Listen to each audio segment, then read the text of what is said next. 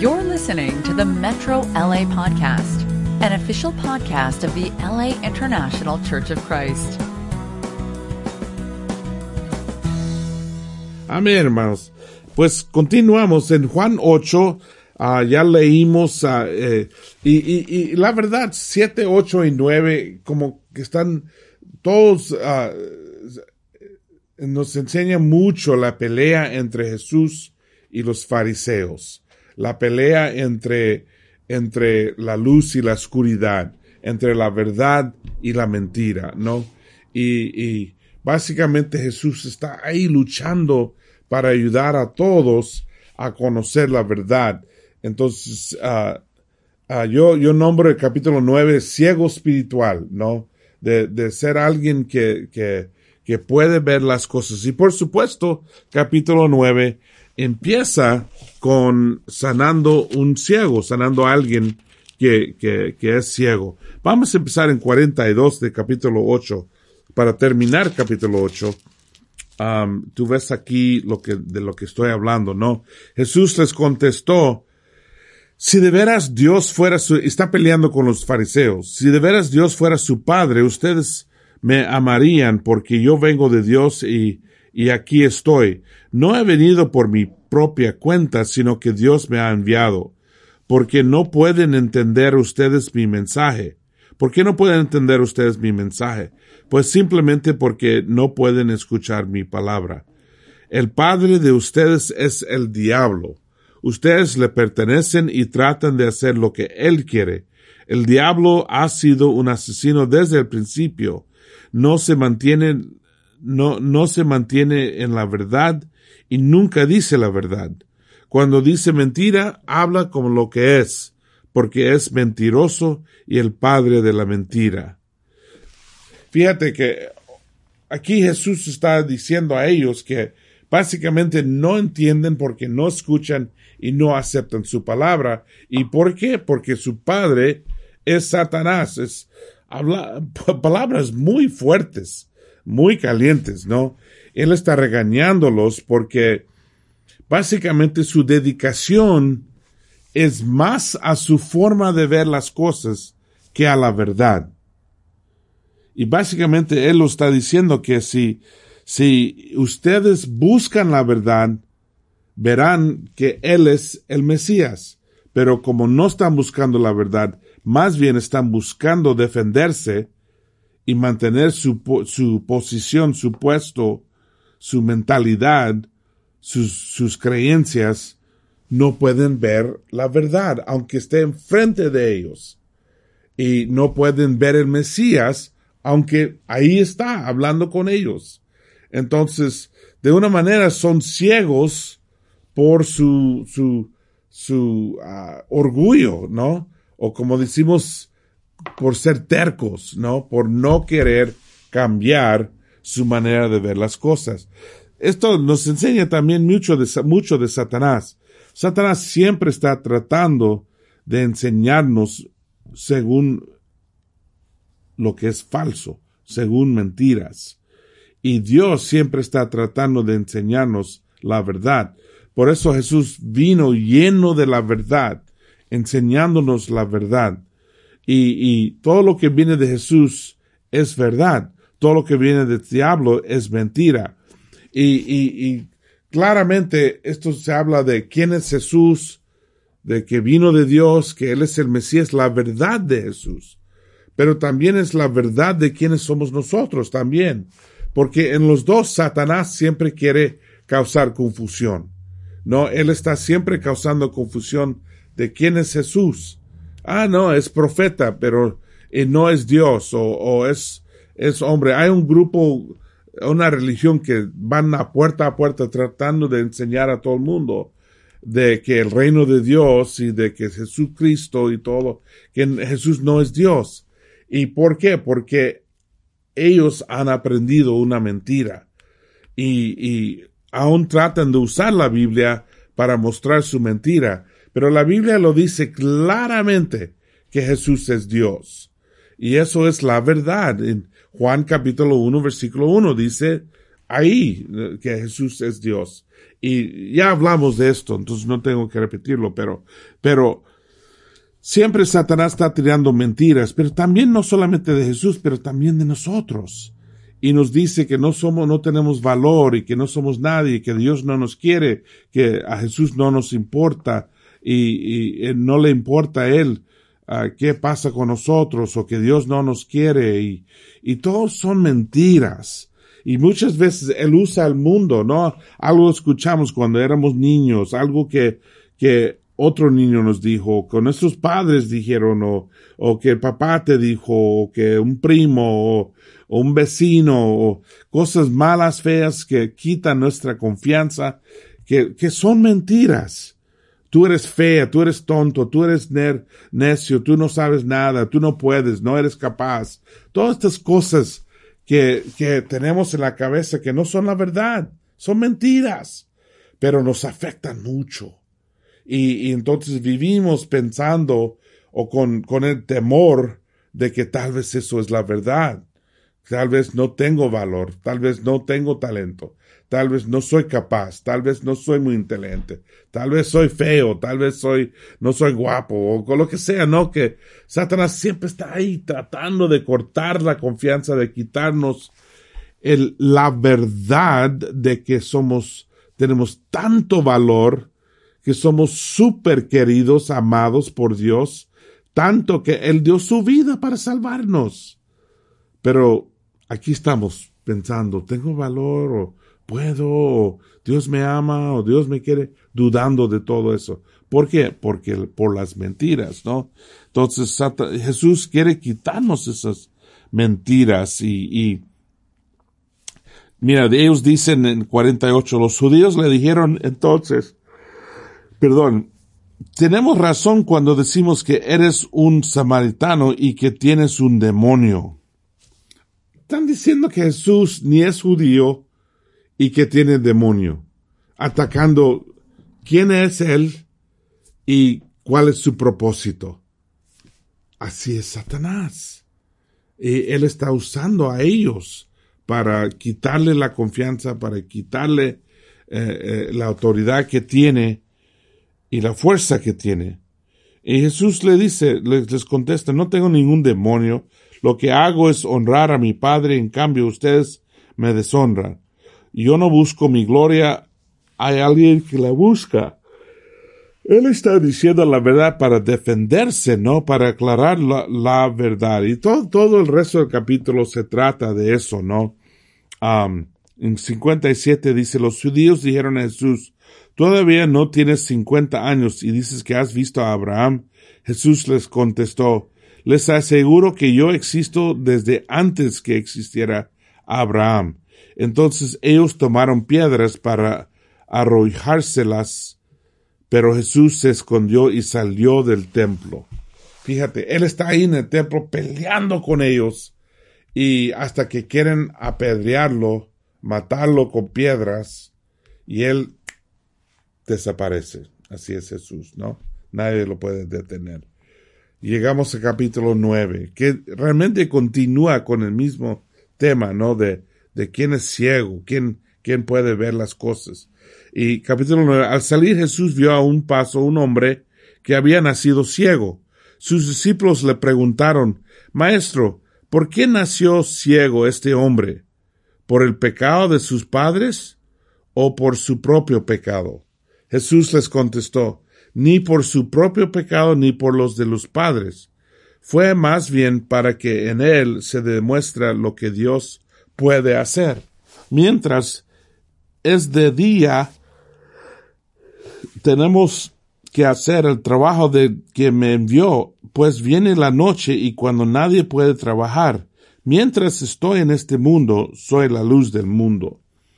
Entonces, ellos preguntan una pregunta clásica, ¿no? Que aquí tenemos un hombre ciego y los discípulos quieren saber, ¿es ciego por su pecado o de los padres? Antes había una creencia de que si tienes algo malo que te pasa, si te pasa algo malo, fue por un pecado. Y eso es como ser, como superstición, como una creencia muy común, ¿no? En culturas tradicionales, que todo te pasa por algo que existe, ¿no? Lo bueno te pasa porque existe algo bueno, el malo que te pasa fue porque existe algo malo.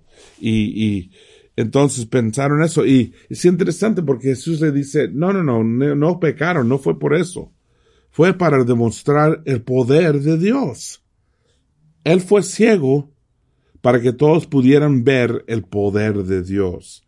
Y yo creo que a veces eso sí pasa, que sufrimos algo para mostrar el poder de Dios. Yo, de una manera, yo soy testimonio del poder de Dios. El hecho de que yo me crié pobre, el hecho de que me caí muchos problemas siendo adolescente. Yo usaba drogas y andaba con pandillas y violencia y mucha basura en mi vida.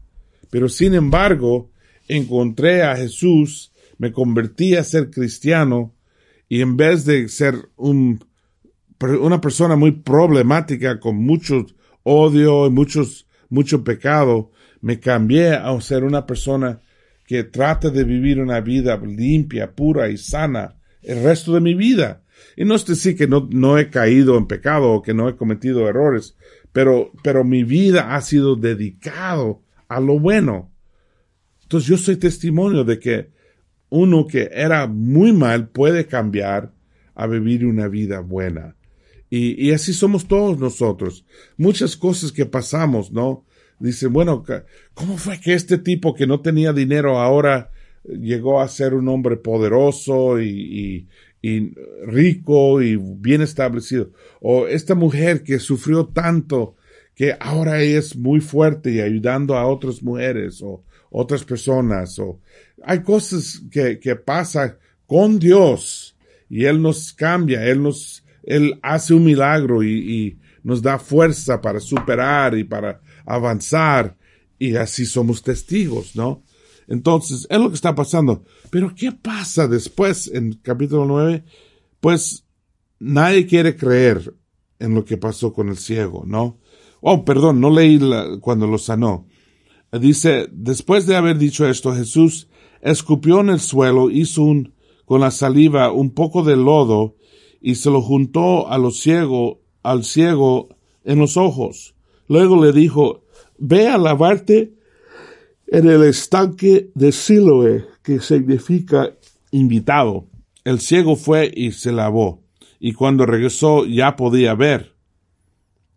Los vecinos y los antes que lo habían visto pedir limosnas se preguntaban, ¿no es este el que sentaba a pedir limosnas?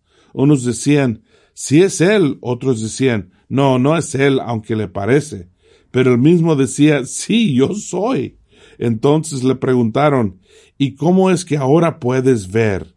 Entonces él los explica, ¿no? Pero entonces de repente Jesús lo sana. Ahora, en cuanto al lodo, escupiendo, haciendo lodo, hay mucha plática de eso, ¿no? De que tal vez simboliza, típicamente agua es simbólico del espíritu y tierra es simbólico del hombre, del ser humano, ¿no?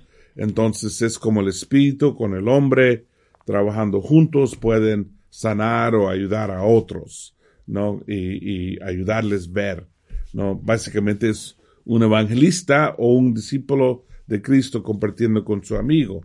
No está haciendo lodo lleno de espíritu, ayudando a ver la vista de otro, ¿no? Para que puedan ver a Jesús.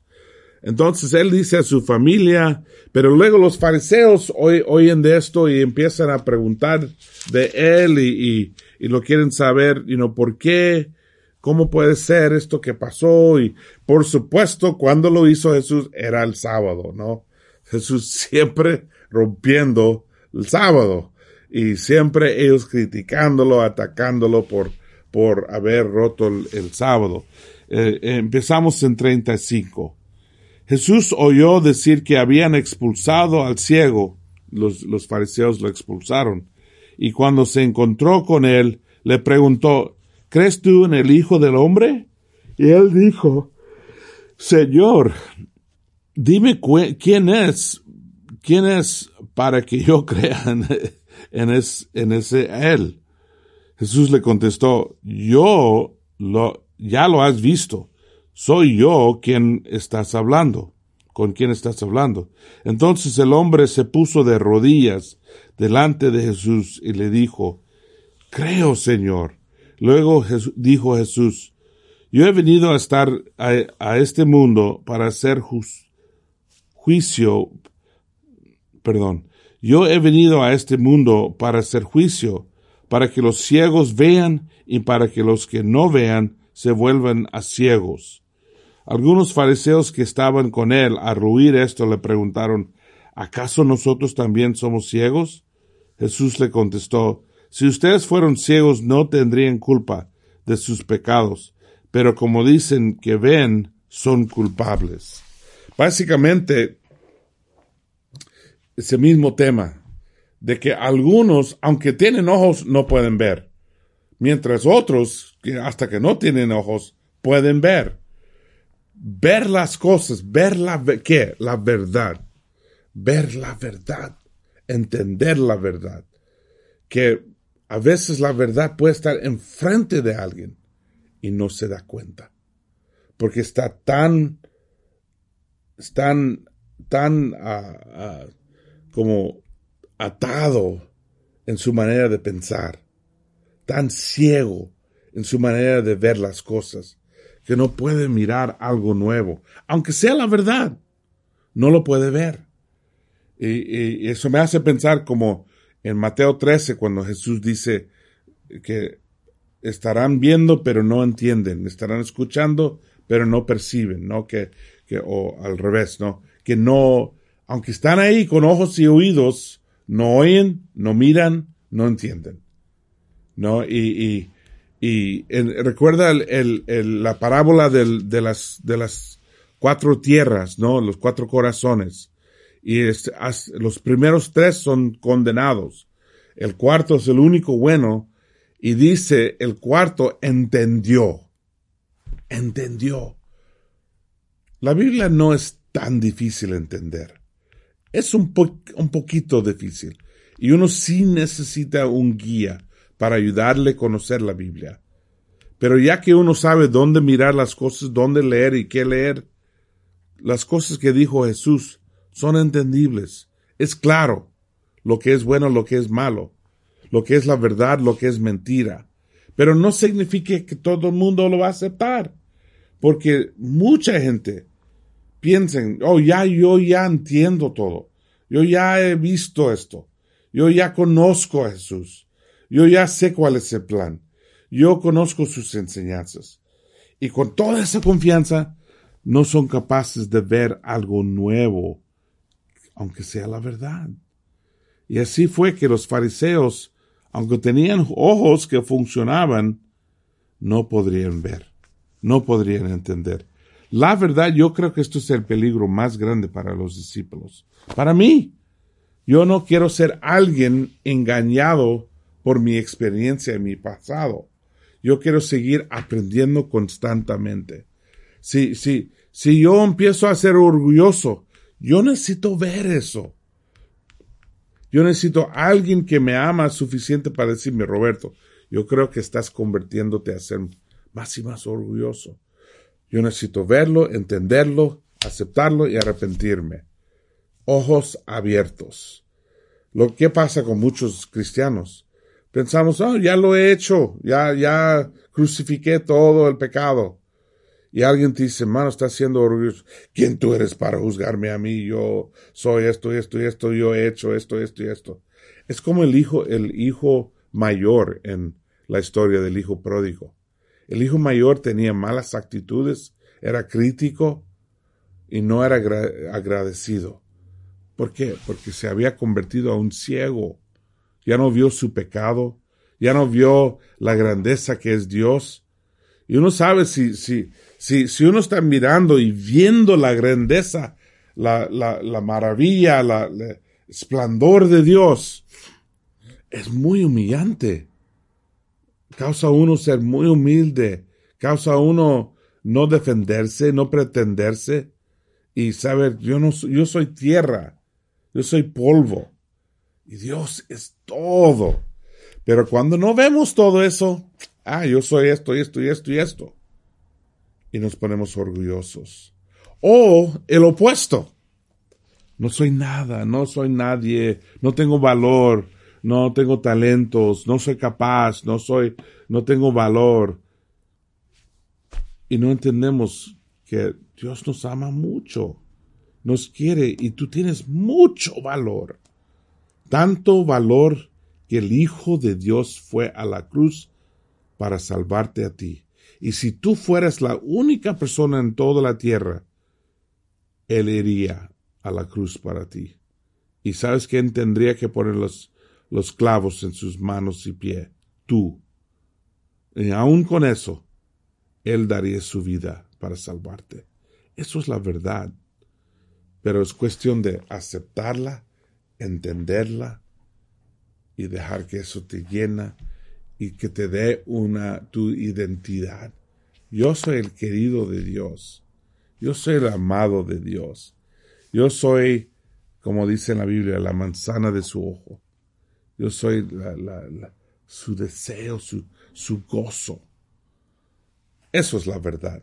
Entonces paramos ahí y continuamos con capítulo 10, próximo estudio. You've just listened to the Metro LA podcast. For more information about our ministry, please visit metrolaregion.com